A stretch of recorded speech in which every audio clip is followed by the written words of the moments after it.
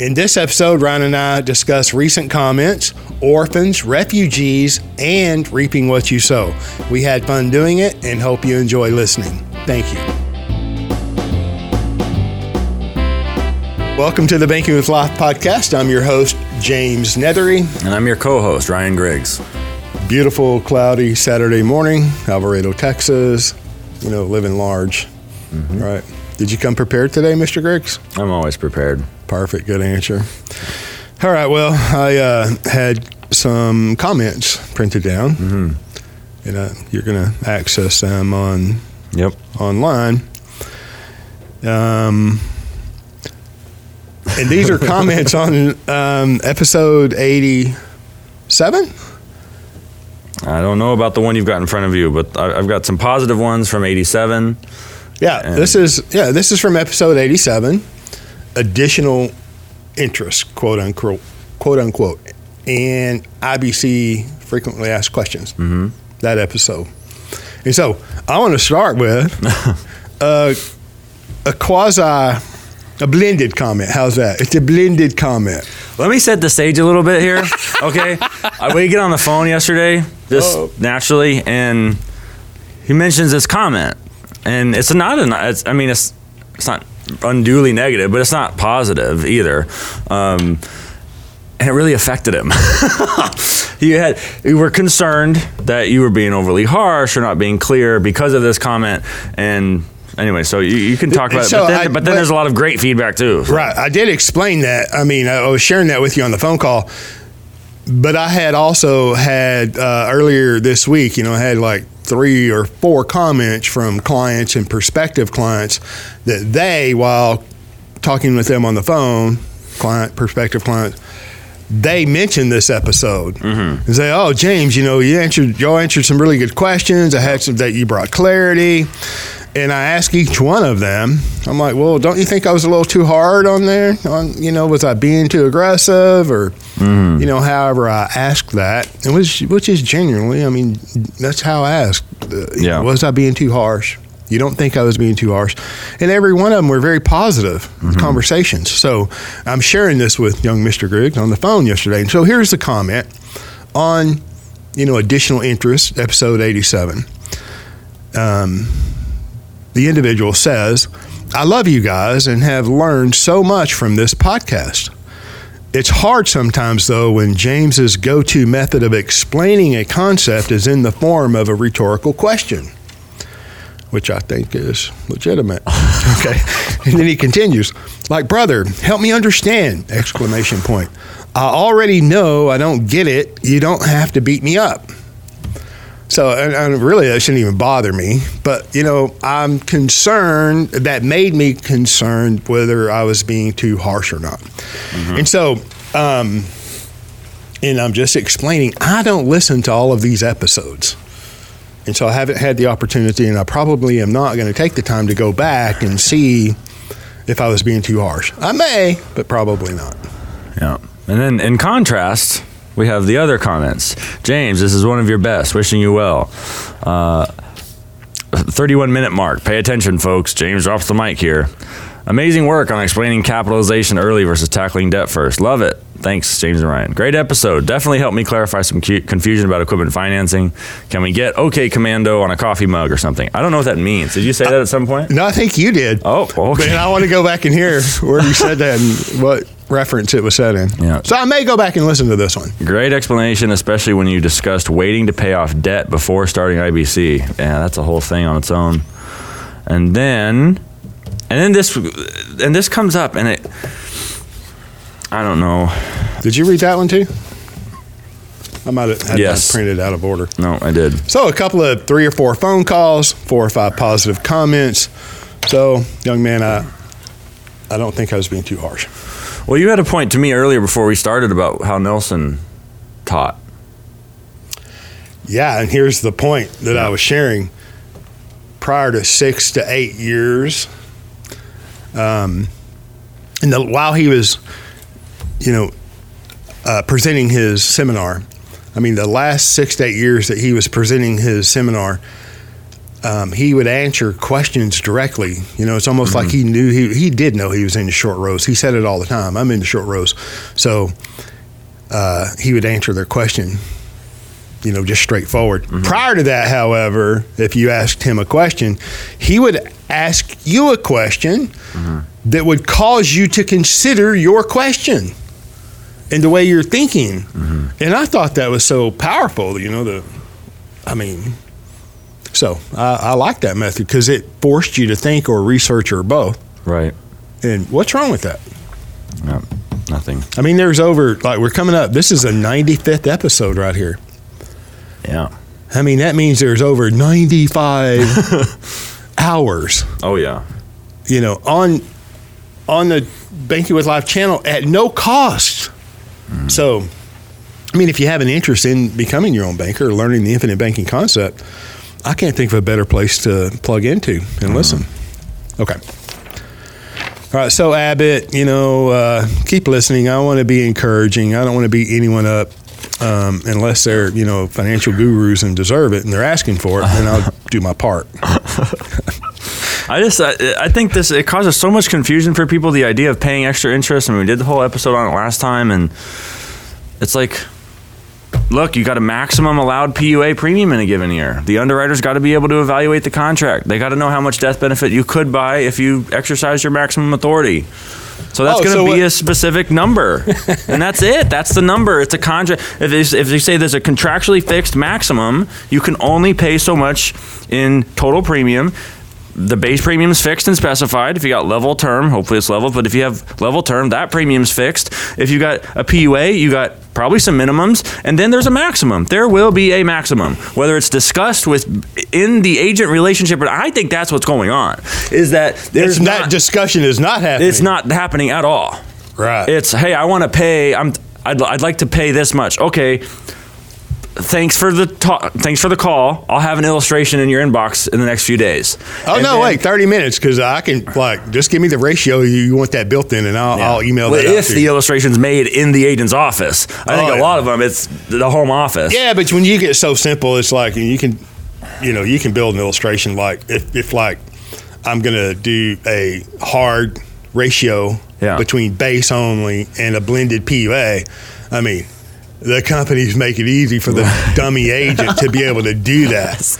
And I'm just saying, okay, is that being harsh? No, that's being straightforward, direct, and honest. Okay.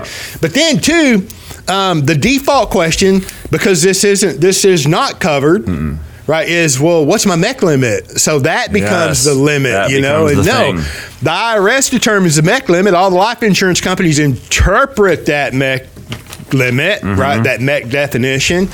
And so on your illustration, it's going to have a MEC premium. If you go over this dollar amount, the policy is going to MEC. That does not mean you have the contractual right to pay up to the MEC limit. Right. What?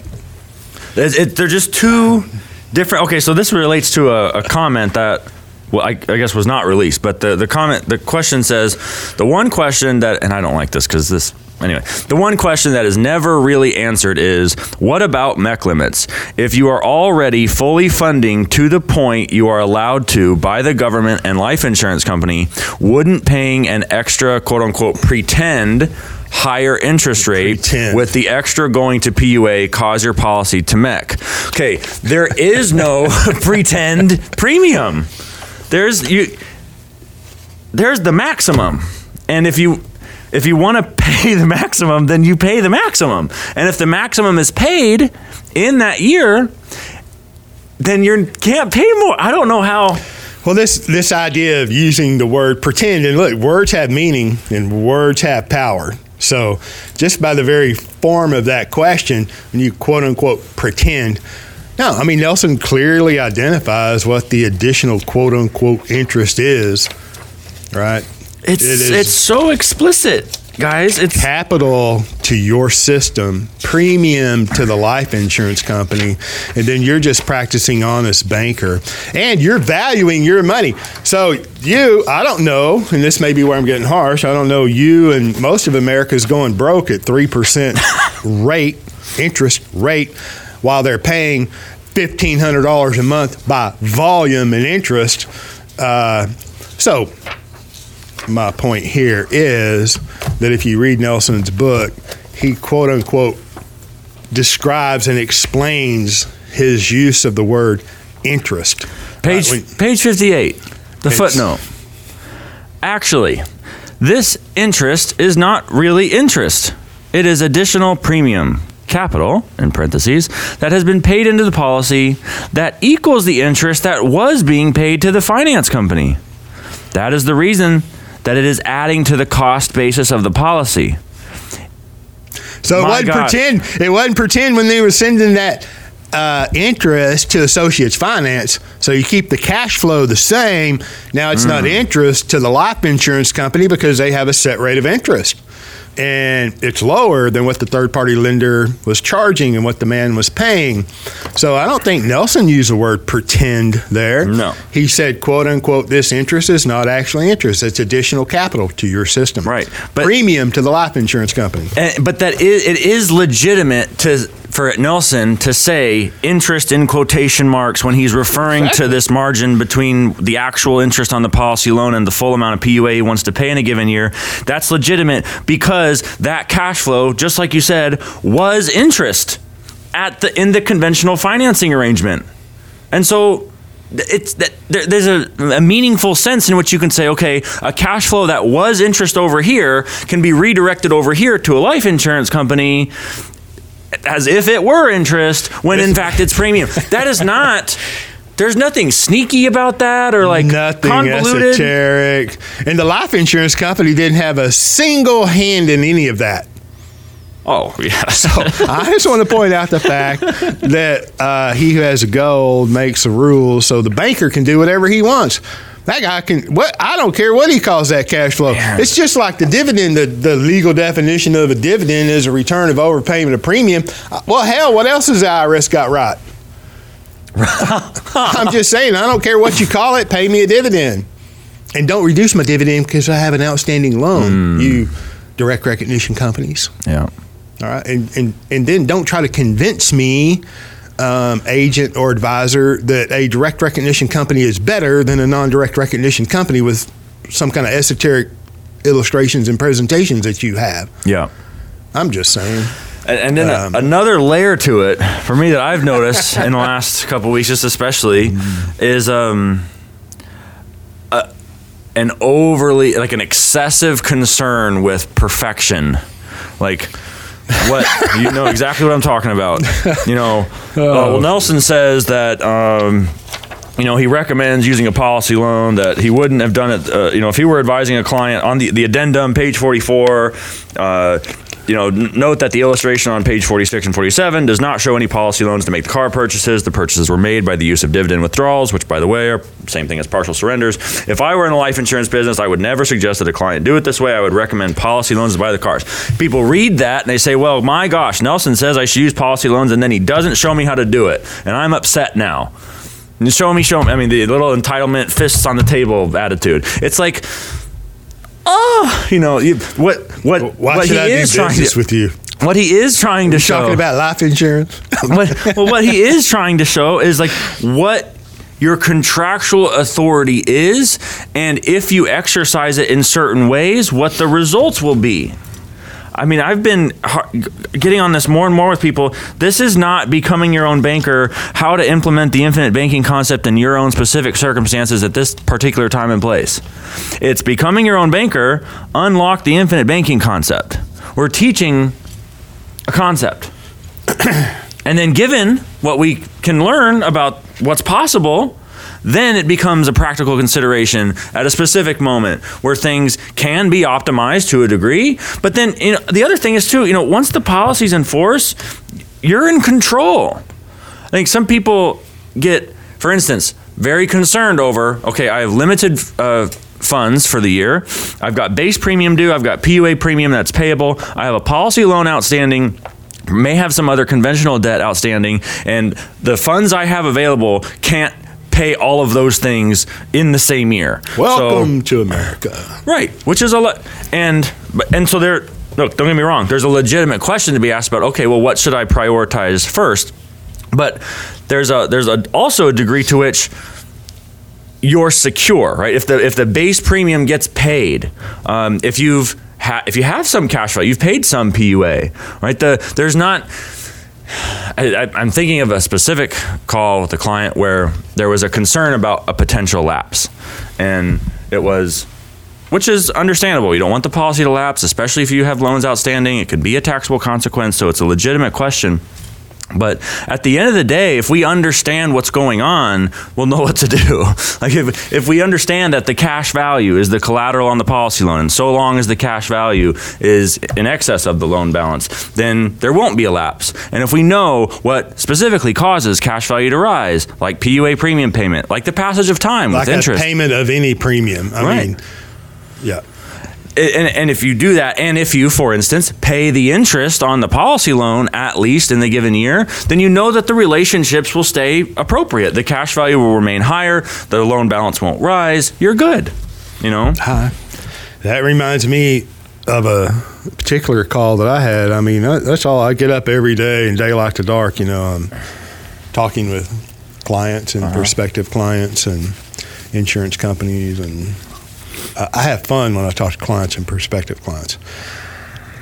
I had a conversation this week, and the individual is new. There's a comment here. I don't know if you were going to read that comment about the new individual, the relatively new to the infinite banking concept, the idea that you can become your own banker. But I had one this week, and you know, I believe people just want clarity. You know, they just want simplicity. They don't want it, you know, broken down, spoon fed to them. I'm not saying that when I'm saying simplicity. Brevity, there's a clarity, concision, and precision. Yeah, brevity, clarity, and not all the BS. Don't mesmerize me with numbers and presentations. It can really look good in the lowest interest rate environment ever. And so this conversation this week was just point by point by point. He's newly exposed to this idea, and as soon as they click on anything, then they're stalked by, you know, all of these fabulous marketers, and they don't necessarily bring clarity. The marketers don't necessarily always bring clarity. And I'm not saying that they're all bad at all. But dang, whenever you've got to go over just point by point, the noise, right? They like the guaranteed 4% interest. You know, and I'm going to talk about that for just briefly here, and this is not going to be all inclusive. But your policy does not earn a guaranteed 4%. And it's so evident. All you got to do is look at the first year premium and at the end of the first year cash values. If there's not a 4% gain, that's less than honest or ignorant, one of the two. Okay. Now, let's say that you had a guaranteed interest rate, which we know you don't, right? And it would only be paid on the cash values, right? And it's, why would you want to squeeze down the base portion of your premium to the lowest amount where the 4% cash value is guaranteed, quote unquote, and it's not guaranteed? Okay. And then I say this often. All of life insurance today issued after January 1 of 2020 is based on the 2017 CSO tables, Commissioner Standard Ordinary Tables. And it's priced appropriately and considering our life expectancy. So we're using the 120-year theoretical lifespan. All right. And the cash value must equal the face amount at the end of 120 years of age. Then you're 121. All right. So the cash value must equal the face amount at age 121. My question to you, young Mr. Griggs, do you want a big death benefit at 121, or do you want a small death benefit? As big as it can get. Now just think that through. Yeah. So if the cash value must equal the face amount at 121, don't I want a big death benefit at 121? Right. And so why would I squeeze down the base premium to nothing? it makes no logical sense if you understand some fundamental, some basics of life insurance. Right. Anyway, so these conversations, some are funner than others. You love helping. I know you enjoy. I enjoy. Love helping people, expand their horizons, and they have their aha moments, and they just get what they suspect or see what they didn't see before. It's fabulous.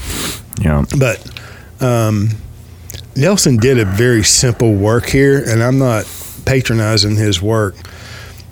He got it done in 92 pages. And there literally is lots of blank pages and illustrations. And I mean, it's a very short, simple, clear, concise, and accurate.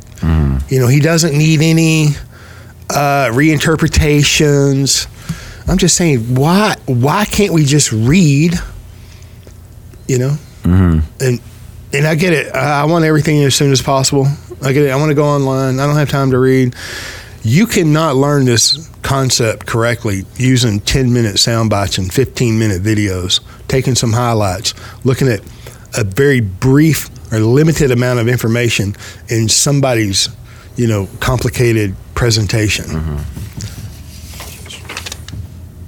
I think it's elegant. Me too.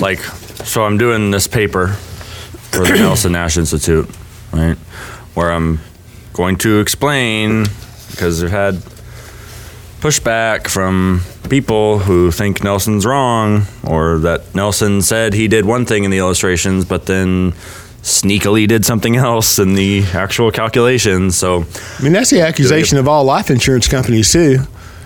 These are bad, nefarious people trying to get one over on you. Yeah. Who promotes that idea? Yeah. Wall Street, term promoters, anybody who doesn't understand the value of dividend-paying whole life insurance. Yeah. I don't know. Tax qualified plan people. So I'll go through and we'll have very explicit stated explanations for why the numbers in the illustrations are what they are, and I'll make it clear how you can reverse engineer numbers where you want, if you want to, and to understand why the numbers change the way they do, so that I don't have to have the conversations over the past month that I've had. Like you think that's gonna fix all the future conversations? Oh no, I just won't engage. I'll be like, yeah, okay. Here's the paper. Right. That's what I think. Perfect. Yeah. Well, here's the book. That's what I think. No, that's good. I got it. But so I wanted to talk some about some current clients, because there's other some of those less fun interactions are with clients of other agents who, let me put it this way. When you go to buy life insurance, there's an individual who's the writing agent. He's writing the application, and you're purchasing the policy. And the servicing agent as well. He's the servicing agent. That's where I'm going. Okay. So there's a writing agent, and from the start, the writing agent is also the servicing agent. Okay. Two roles though, right? The writing agent writes the contract, gets the policy in force, helps the client get the application submitted and get through underwriting, get the policy delivered. And it's writing also agent. called the agent of record in the industry. Writing agent, agent of record. And then there's a servicing agent. And at the beginning, the two roles are played by the same person, right? The writing agent is also the servicing agent. But it may not stay that way. What you do in the financial world? Orphans. Yeah. So what do you call them? Refugees? So I think so. Yeah. There's two designations, and this is from much earlier on in the podcast. But we might. I've referred to a client of another agent, and the agent's still in the business, but for whatever reason, the relationship soured. Right there, something wasn't working. So I call those clients refugees. Right? They had some conflict with the. But they seek us out. They seek you out. They seek me. Yeah. We don't go and search for, refugees or right. Yeah, not interested. So that's those are the refugees. The orphans might be, okay, the agent is no longer in the business, right? They've just withdrawn, they've retired, they've passed away, they've changed business, they've decided to run operations and training rather than work with clients, Whatever. Anything like that. So those individuals then are orphaned, right? Those clients are orphaned. They don't have a servicing. Are we going to split hairs between orphans and refugees? Yes, it's a clear, proper classification.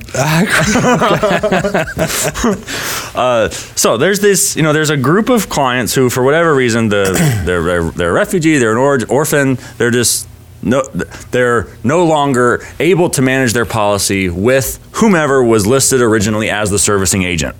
Okay. And when that happened, without exception, the people who are orphans and refugees did not expect to become one. Right? There was a sense in which, and it's unspoken, and that's why I'm bringing it up, that, okay, this is my life insurance agent. There might be some assumption or presupposition that, he can help me out in the future if I need to manage this policy in some way, if I have questions, if I need some sort of service and, onward in the future. And there's at least an assumption. At least, because... and I think most often that's all it is. No, well, I don't know. I I can't speak for a lot of other offices, but in my office, there's not an assumption. That's an explicit part of our offices being available. So, keep going. I don't want to interrupt you. Well, and maybe it is for all these other people. Well, that's the way it should be. Sure. But some reason these things still happen. Confusion over expectations regarding who will provide ongoing service. And I think it's neglected. It's neglected in the pre-application part of this process when you're going to get a policy. I don't think it's brought up. It's rarely asked about. And so what happens is, okay, so I'm thinking of one particular instance. In this instance, a current client of mine, but also a client of another agent. So this person... A refugee? Yes. Yep. I would call him a refugee. He was orphaned and then became a refugee. Yeah. But before he was orphaned, it wasn't working out. Right? Like the agent was still working with clients and still doing new business, but just was not responding to this particular individual, his questions. Right? Is he a good client? Yeah. So that must... Tens, plural, of thousands of dollars in premium. Well, perfect. So, that doesn't mean he's a good client just because he pays a lot of premium. I mean, that helps. That's part of it. So, okay, and perfect. Super pleasant to work with. It's been maybe so he's a good client. It's not his, problem, or he didn't create this guy's a family man. He's young. He's around my age. He's a family guy. He's doing the family business. They're in a type of manufacturing. They're in the South. I mean, this is like down home country, cool people, salt of the earth people. Yes, it is not the client's fault. Okay. So he has 2 policies in the past from this office, and about a year and a half into the lifespan of those policies was having difficulty getting in touch with the agent in order to manage the policy. And we say manage the policy. What the heck does that mean? Well, you may forget exactly how much PUA premium you can pay in a given year. You may have other questions, how to change a beneficiary. Here's an interesting question. What's the claim process like? Call these things down the road, right? We service our clients. Well, yeah, okay, but ain't nobody else talking about it because then this wouldn't be happening. So for some reason, this is occurring. And so there's a mismatch in expectations, right? Whether it's spoken or not. And it's unfortunate when it happens because it's like, well, look, at the end of the day, the agent is not like legally required. There's not a formal penalty for not taking your calls later. That can happen. And that doesn't exist anywhere that I know of. It doesn't exist in the medical world, the legal world, or... So it's got to... a formal penalty. It has to be discussed up front, I think, right? It should be. Or you need to, you as the client or potential client need to familiarize yourself with the agent's methods, right? For instance, do they have a podcast that's been running longer than any other one? Do they continue to provide, things like that. But we don't take live calls on the podcast yet. Whoa, don't overpromise on that one. You want to take live calls on this program? Your 20-page paper, and I will. We'll set up a live podcast. I'm not overpromising. Am I overcommitting you? I don't know how I feel about that. That's like we have nothing better to do or nothing else to do. Not better. There's nothing better to do. As long as we screen the calls ahead of time. It'd have to have a delayed button in case some of these interesting characters called in that didn't really have a legitimate or sincere question. Yeah. Okay. Anyway, so this happens, and it's unpleasant. Like, this client in particular felt very disrespected, and understandably so. It's like, I'm paying significant premium into policies, and I have a simple question. All right, well, let me help you out here. For you, the listener, because young Mr. Griggs and I talk regularly, and I'm familiar with this. Mm-hmm.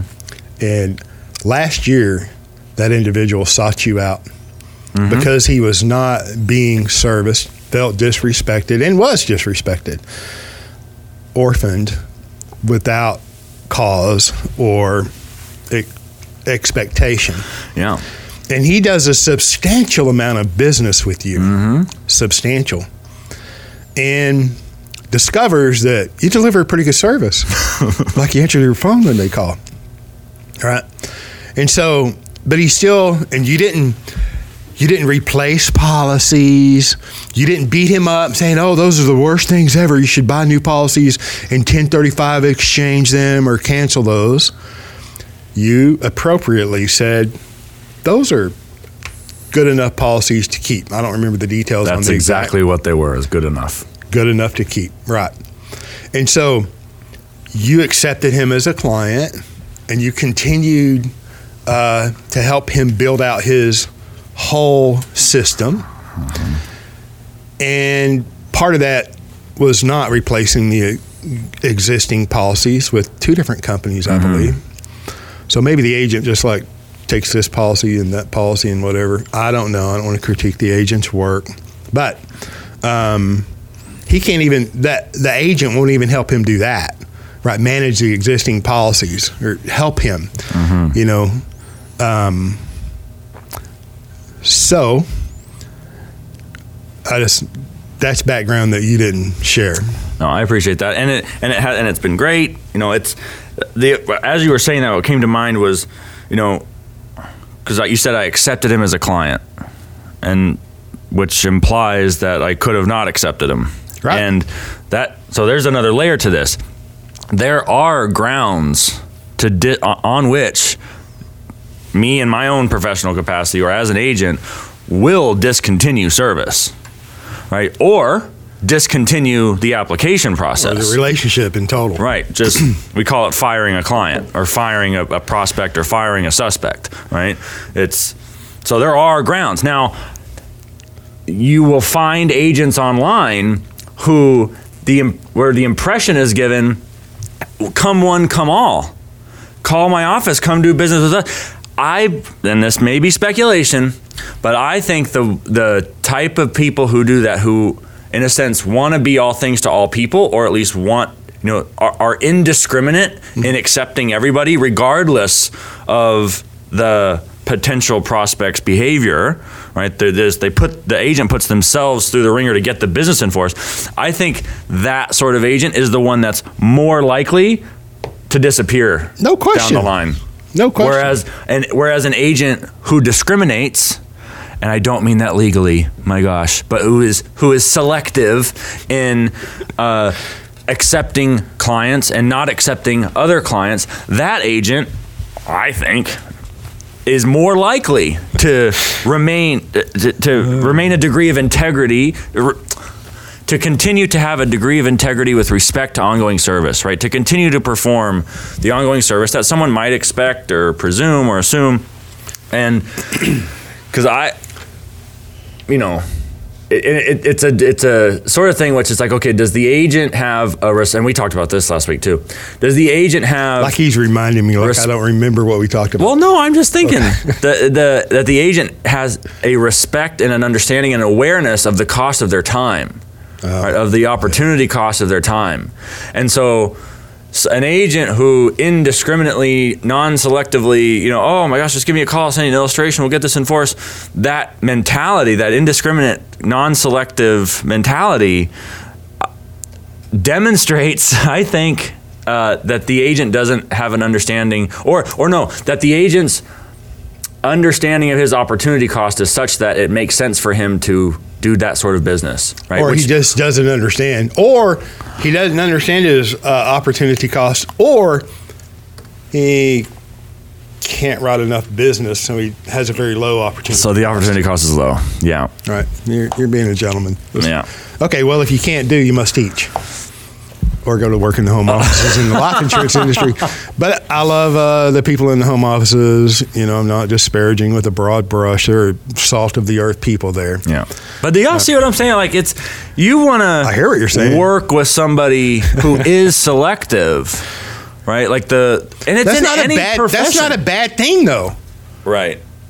Right. And you don't have to be intimidated. It's like, well, James, you're too busy, or, I'm not as academic as you, Ryan. I mean, it's not a bad thing at all to be selective.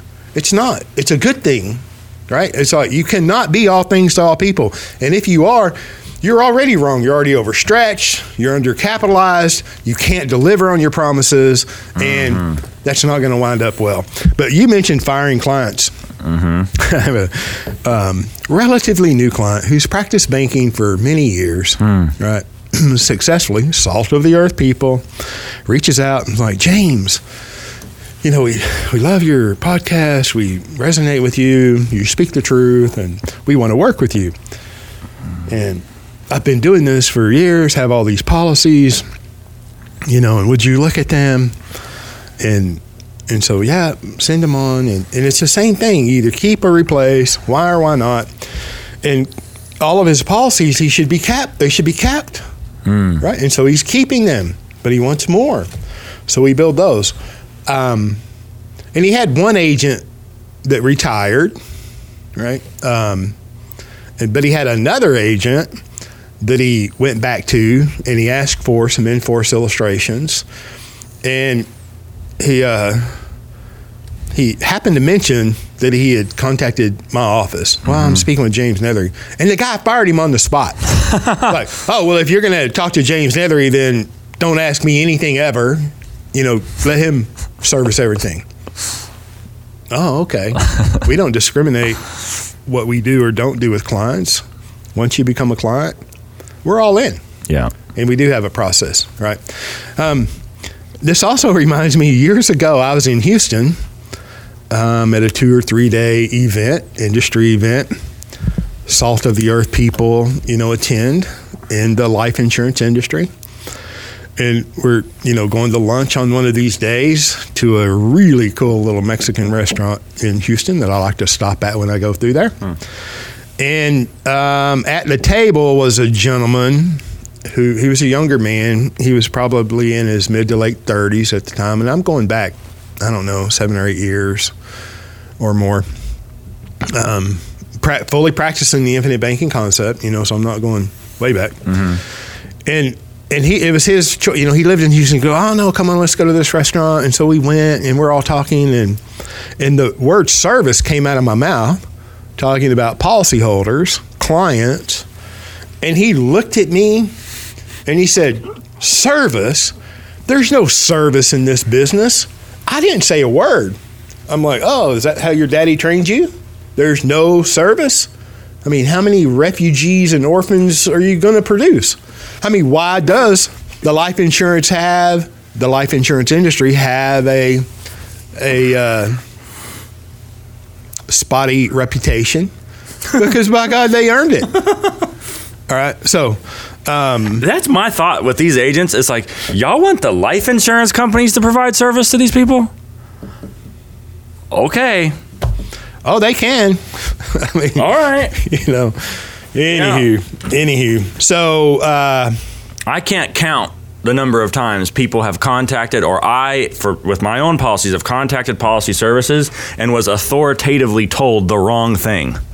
And then, and clients where that happens to them, and then now they're concerned or worried. They have to, and then they come to me and they feel fearful, and it's like, no, that I about fly through the roof on those kinds of things, and then you have to resolve it. And the good thing is that they do get resolved. And what I wanted to say too about refugees and orphans, if you're not getting served, don't feel trapped. There are ways out. As a policy owner of a whole life policy from a mutual company, you do have the right to manage that policy directly with the company, right? That's your obligation, really. It's your asset. Right. That's something that you own, and you don't want to be dependent upon an insurance agent, and you don't want to be dependent upon the life insurance company.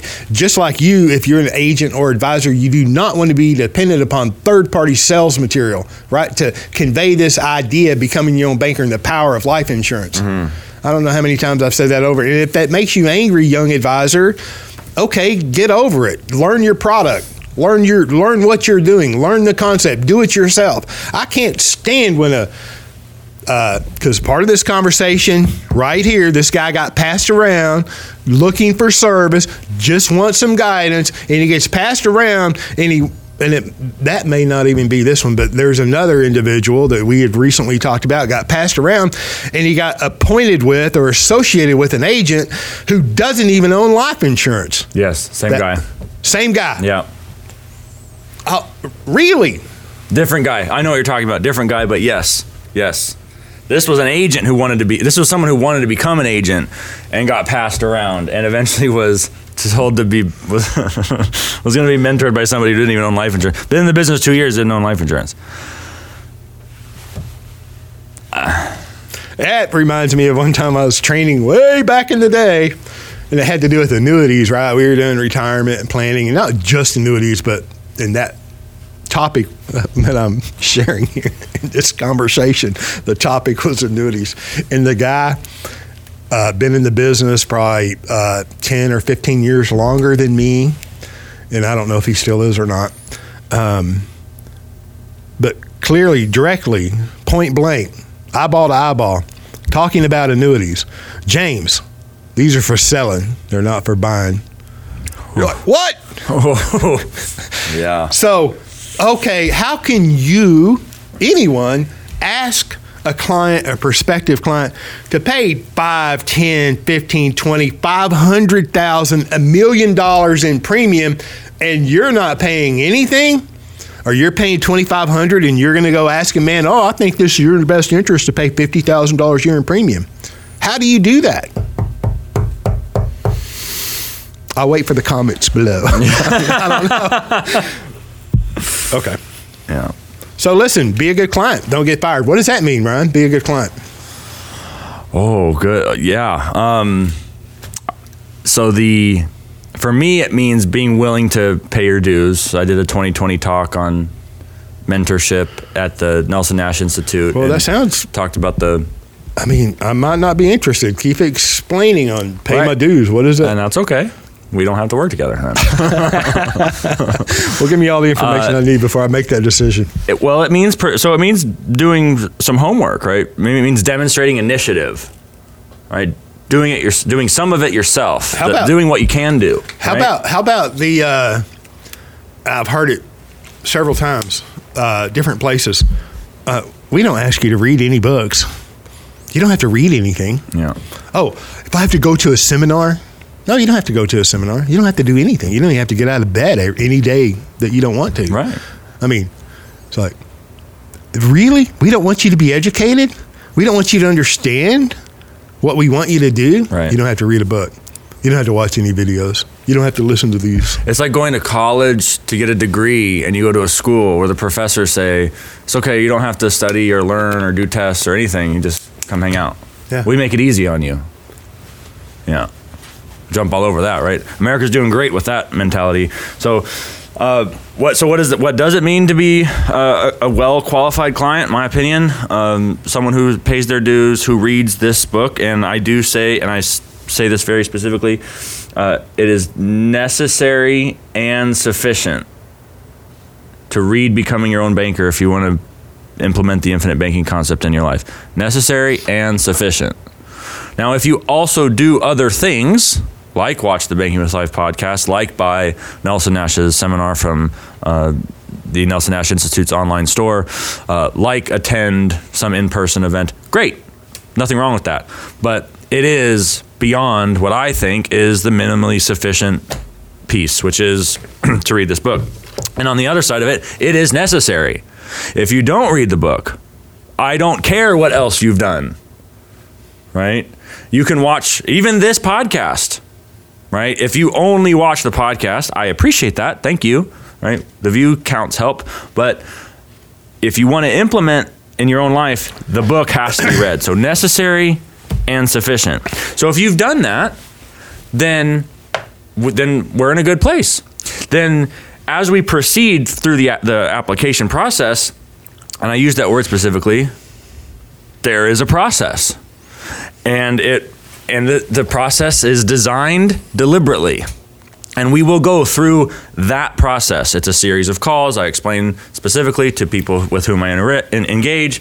But if the individual is obstinate or disrespectful or flippant or attempting to disprove something, if the quote unquote reading of Becoming Your Own Banker was disingenuous, right? If they didn't make a charitable attempt to try to understand what Nelson was doing before they engaged their skepticism and try to deconstruct it, like if you do those kinds of things, or if you write me a book over email with all of the various criticisms you have, I'm not interested. And so those things are grounds to invite you to talk to someone else, right? Because I'm busy. I'm writing a book. There's clients. We do this podcast. I have a dog. Okay, I live on a lake. I like to go on the water. Okay, I got things to do, and I do know the opportunity cost of my time. And my clients who I know watch this are phenomenal.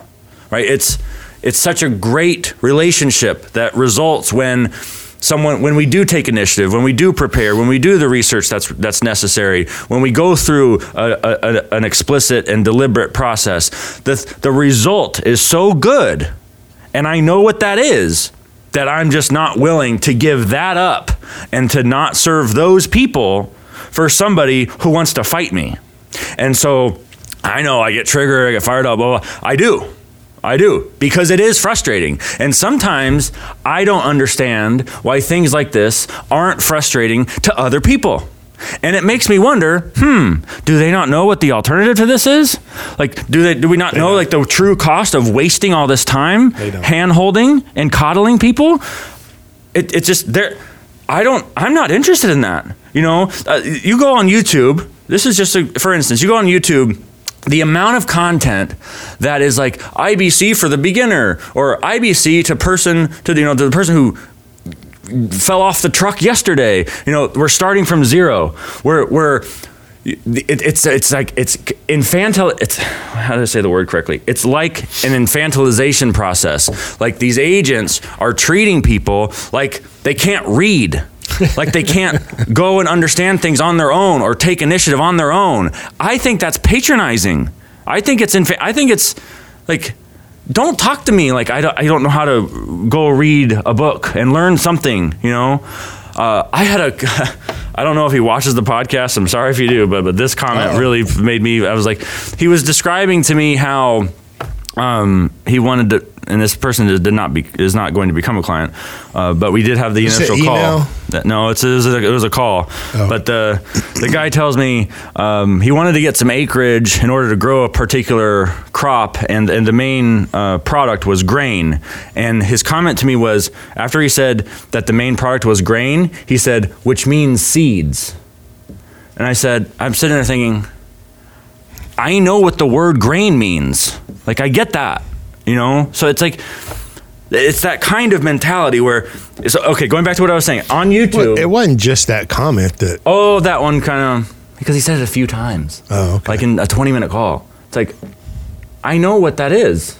Anyway, it's that sort of mentality.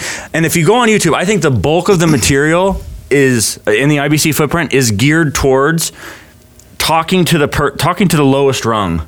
talking to the people who do the least amount of work, who want it who want it easiest, right? Who want it spoon fed. The amount of the stuff online within the IBC footprint on YouTube that focuses on the meat and the substance and the stuff that you hear about, that we might hear about throughout the course of the week, the thicker issues, the more complex, complicated topics. There's not a lot for that, right? Except for, I don't know, here, And I just, because like you said, Nelson's work doesn't need a defense. It doesn't make sense to me that I would go and try to reinterpret what he wrote to teach people when they could just buy the book and get this initial foundational level of competence that Nelson, in his later life, after years and years of experience, put together and taught in person before writing. It's like, my gosh, if you know what goes into writing a book, like the amount of constant revision and, rewriting and writing again and all of that, in combination with the fact being that this is the original guy, it's like, you think you're gonna do a better job? Yeah, or that you're gonna do something for, it's kind of like stealing wisdom from these clients.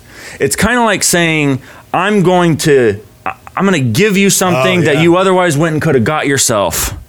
It's depriving them of an autonomous independence, to do that. And it's becoming your own banker. So to me, that method of business activity violates the spirit of what we're doing. And there's a sense in which the nature of the business, the nature of the product, the nature of the theory and the philosophy demands a certain kind of business practice.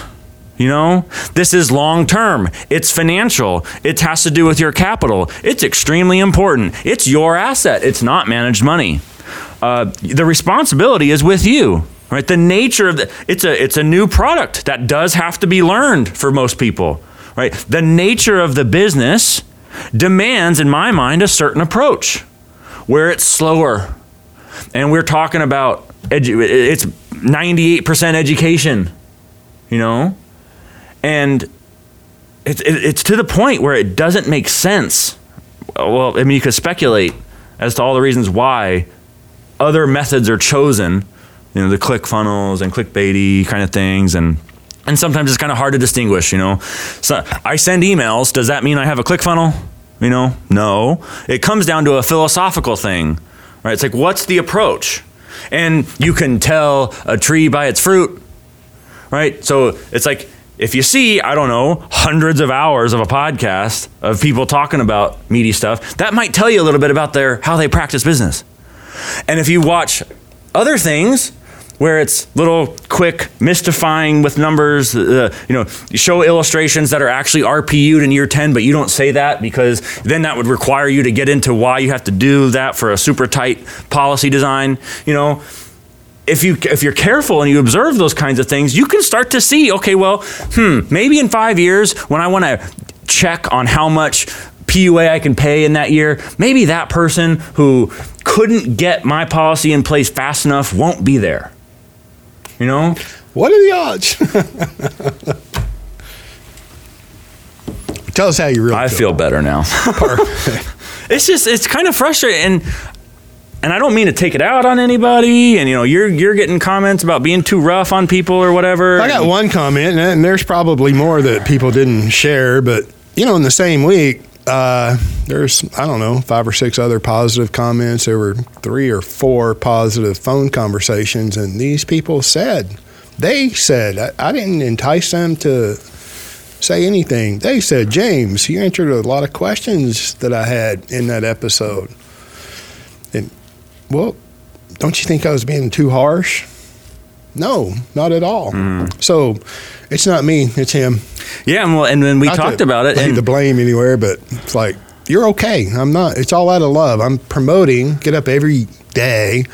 I'm a capitalist, so let's make no mistake about it. I'm profitable, okay? But I don't get up every day and promote this idea because I love money. You know, I mean, I'm pushing back the frontiers of ignorance. I'm expanding the frontiers of knowledge. And it's okay if you learn something. It is okay for you to unlearn something that is not correct. It's okay. You can say that about 3 more times. Even for me, I'm still a student. You know, I'm like, I want to learn. And sometimes the student needs to be told directly, maybe seemingly harshly, because the same thing keeps going on over and over and over and over. I spoke specifically about these in 2019 at the think tank for a reason. Why do you think somebody has to create Humpteen illustrations in the lowest interest rate environment ever, projecting out into the future like nothing's going to change, to make dividend-paying whole life insurance, Nelson's concept, appear better than it is? Why would they do that? Because they're dependent upon the smoke and mirror example presentation. They're dependent upon third-party software, sales software. In my opinion, my humble opinion, I could be wrong. Prove me wrong. Yeah, no, I don't think so. And I'll go so far to say this, like if this, and I don't do the promotional thing, you contact us now, you know, or act now. Do. Listen, call my office, shoot me an email. If you want to become your own banker, we can make that happen. You should do business with people who resonate with you. And that's exactly what this podcast does. Yeah. I mean, it repels people, short-term thinkers, the clickbaity, the smoke and mirror, the people that are attracted to that don't call here. I mean, generally, every now and then, you know, one gets by. Yeah. I know they don't contact me. And, you know, sometimes I get a little self-conscious and I'm being too hard. Do I have too big of a chip on my shoulder? And I frequently come down to no. Because if you really see what's going on in the world, how bad things can be for people, and at the same time, how good they could be, and you know both, the tolerance for nonsense vanishes, you know? So out of grace, I have to like have my own policy of I will talk to anybody. If you go to gracecapitalstrategies.com and you fill out the get in touch form, this is the no promotion part. Well, if you do that, I will schedule a 20-minute call with you. But there's no guarantee. Don't come of anything, at him, bro. further. Don't be challenging. Challenging is okay. Like I like good questions. I love good questions. Challenging Nelson's work to break it down. Yeah, deconstructive. You know, and it's all part of this whole. We could get really meta about it, but it's all part of this postmodern thing where it's fun and cool, and you're neat to be a skeptic and to go and deconstruct. You know, go back to and how convenient the person I'm talking to is a government employee. What? Not all government employees are bad. My mother is a teacher. State school, so don't get me wrong, not all people, but how convenient. So the whole this like I'm on a deconstructor, so I can show you, and then then we can set aside our difficulties, and and now we can focus. It's like let's search for the truth. Let's search for significance. Let's search for meaning, and let's pursue that. And if we do, my gosh, man, it can be really good. So it does bother me. You know, I think of people who, you know, the family of 4 with 2 people in their 50s who contact me and have nothing for late life. It's like, that's a problem. Got to play catch up there. Yeah. I like the individuals that call after a year or 2, and it's not like there was no communication in between during the year or 2. I'm not saying that. We provide a service. My office exists to provide our client service. Right? And yes, we gain new clients every day, but not at the expense of our existing clients. Okay? All right. Boy, there's a concept. Yeah, I think that's a bad business plan that you're not going to provide service to your people. I mean, really? Really? Okay. That's just not in what world. It's going to come back on your reputation. And in this part, it's going to come back on your reputation. Yeah, no question. I mean, we all what you sow is what you reap. Let no man be deceived. Whatsoever you sow, that shall you also reap. So don't kid yourself. Oof. Okay. You talk to a client, it's like, James, often there's skepticism up front. I get that. You should be skeptical. No problem with that. I had a great conversation with a client. We're like, coming up on his second year premium. He had already had a policy. I'm like, you need to keep that. Are you sure? Yes. And he, since in his first year is not even up. Okay. He's taken over 2 mortgages, and he's fixing to take over a 3rd mortgage on an apartment complex. And he's like, oh my gosh, his words, I don't see how these people get hung up on these trivial points that they try to make. Mm-hmm. The illustration, dividend this, dividend that, guaranteed interest rate, whatever. I mean, how powerful is that? Oh, but wait. Before you take over that 2nd mortgage or the 3rd mortgage on an apartment complex, James, should I expand my system? I think I should. What do you think? No question. Mm-hmm. You shouldn't. Here's how. Mm-hmm. You should do it. I mean, you could take over the mortgage. You could pay off debt anytime. I mean, if you have the means, right? Yeah. Okay. You only have an annual basis to pay a premium. So earlier, prioritizing cash flows. Premium first. Premium. Outranks loan repayments. All right. And I'm not saying, PUA premium or premium. Mm-hmm. Every check you write to the life insurance company is either a premium or a loan repayment. Premium has priority over loan repayments. That's general. Mm-hmm. But now if you don't have any discipline and you let that loan grow uncontrolled, then you're not being an honest banker.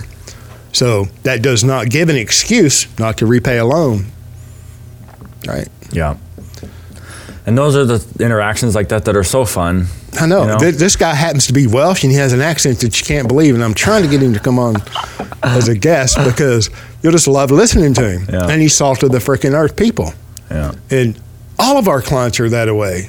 I mean, they might not have a Welsh accent, but that's what I love. It's like, this is what I'm doing. I'm out and then here. I have an Irish client from New York. I want to bring him on. I mean, straight up Irish. You got to pay attention. And salt of the earth. Yeah. In New York City, the great city that they're killing. Oh, yeah. Anyway, okay.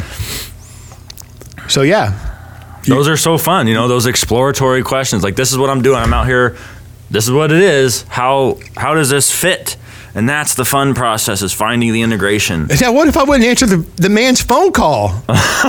It's like, then I'm going to force him to, I'm going to orphan him and force him to become a refugee.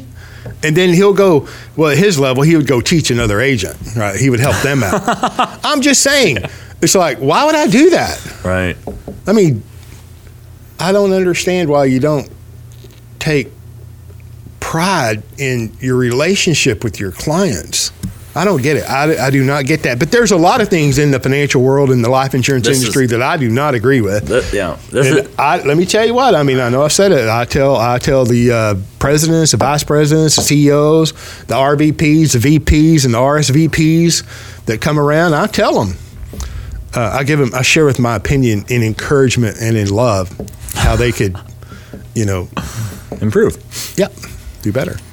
So this is not about any particular interaction that we've talked about so far, but I do think in finance, broadly speaking, the professional is often, maybe even the majority of the time, resentful of the fact that he has to talk to individual people, like individual clients.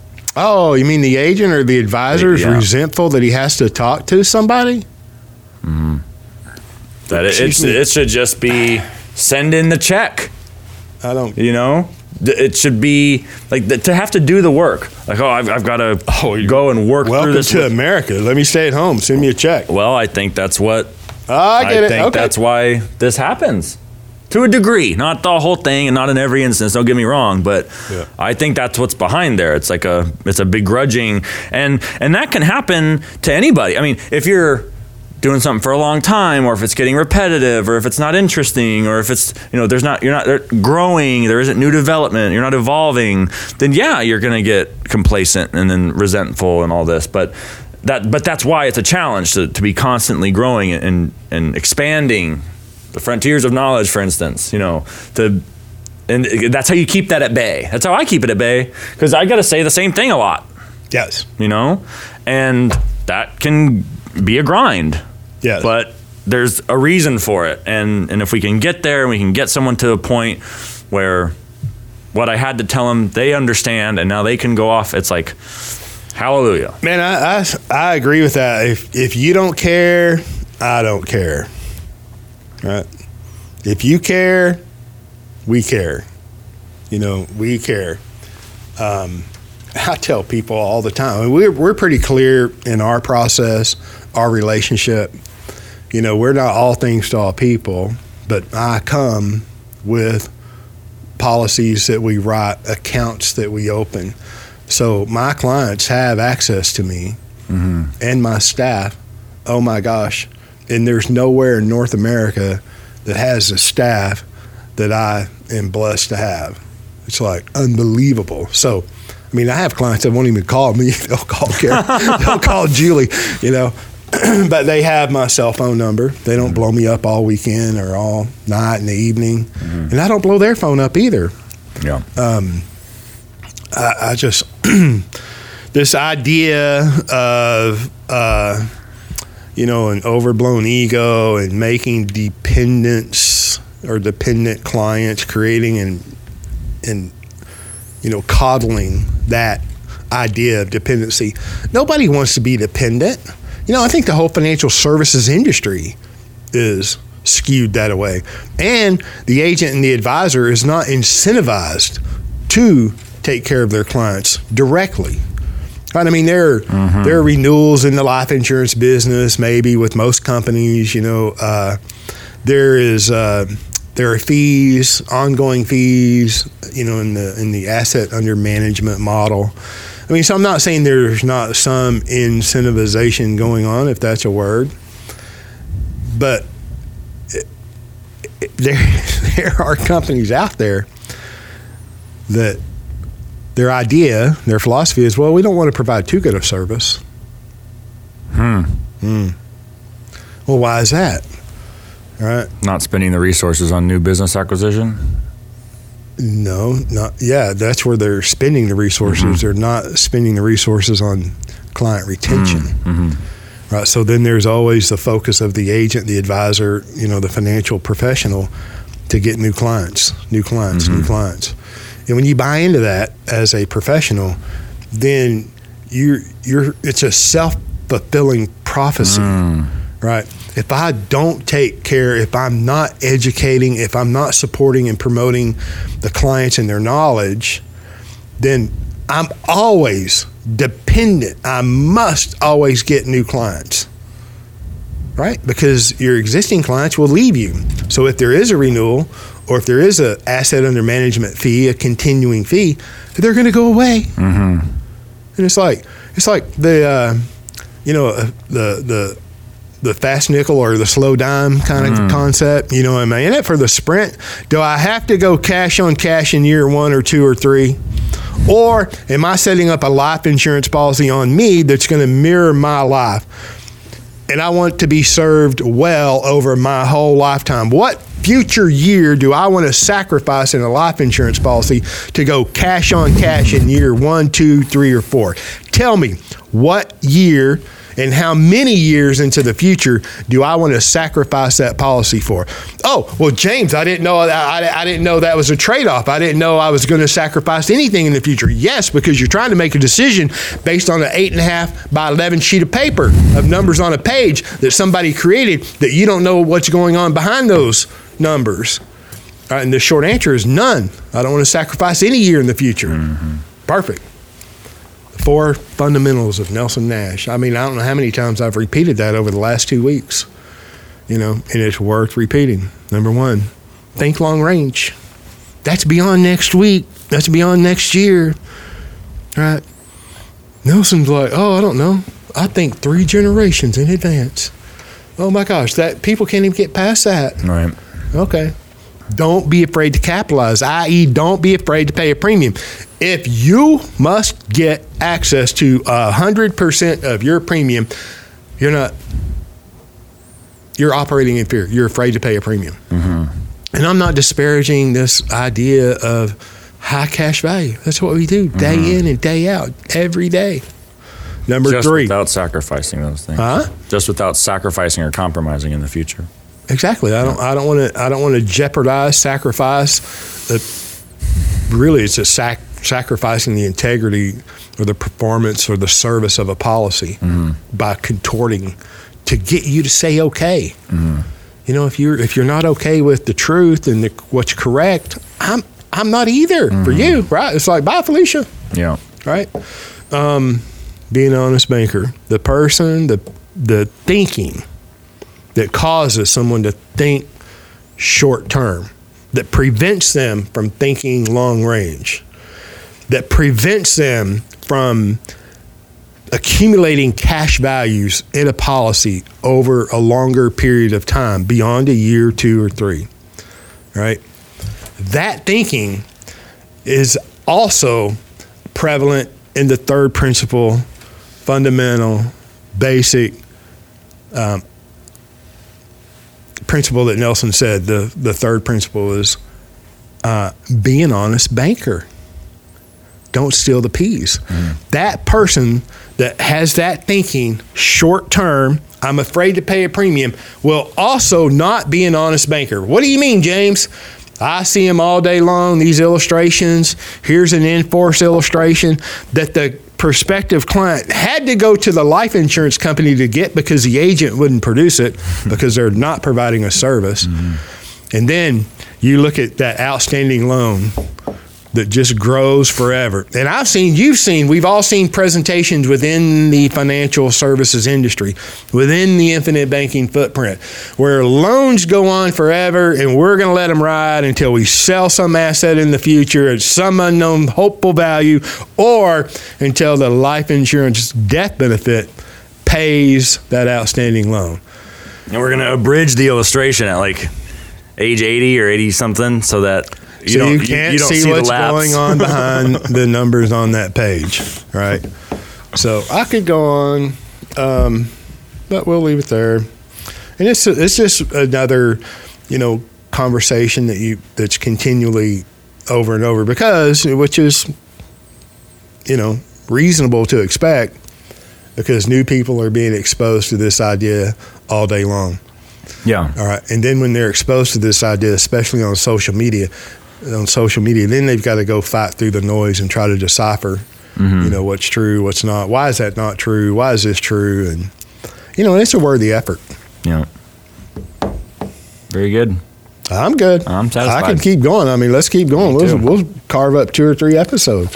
All right. Wait, is that your stomach I hear growling? Yeah, it's definitely lunchtime. No, I had fun. Did we cover anything of value here? Absolutely. All right. Well, thanks for listening. Y'all have a good one. See you next time.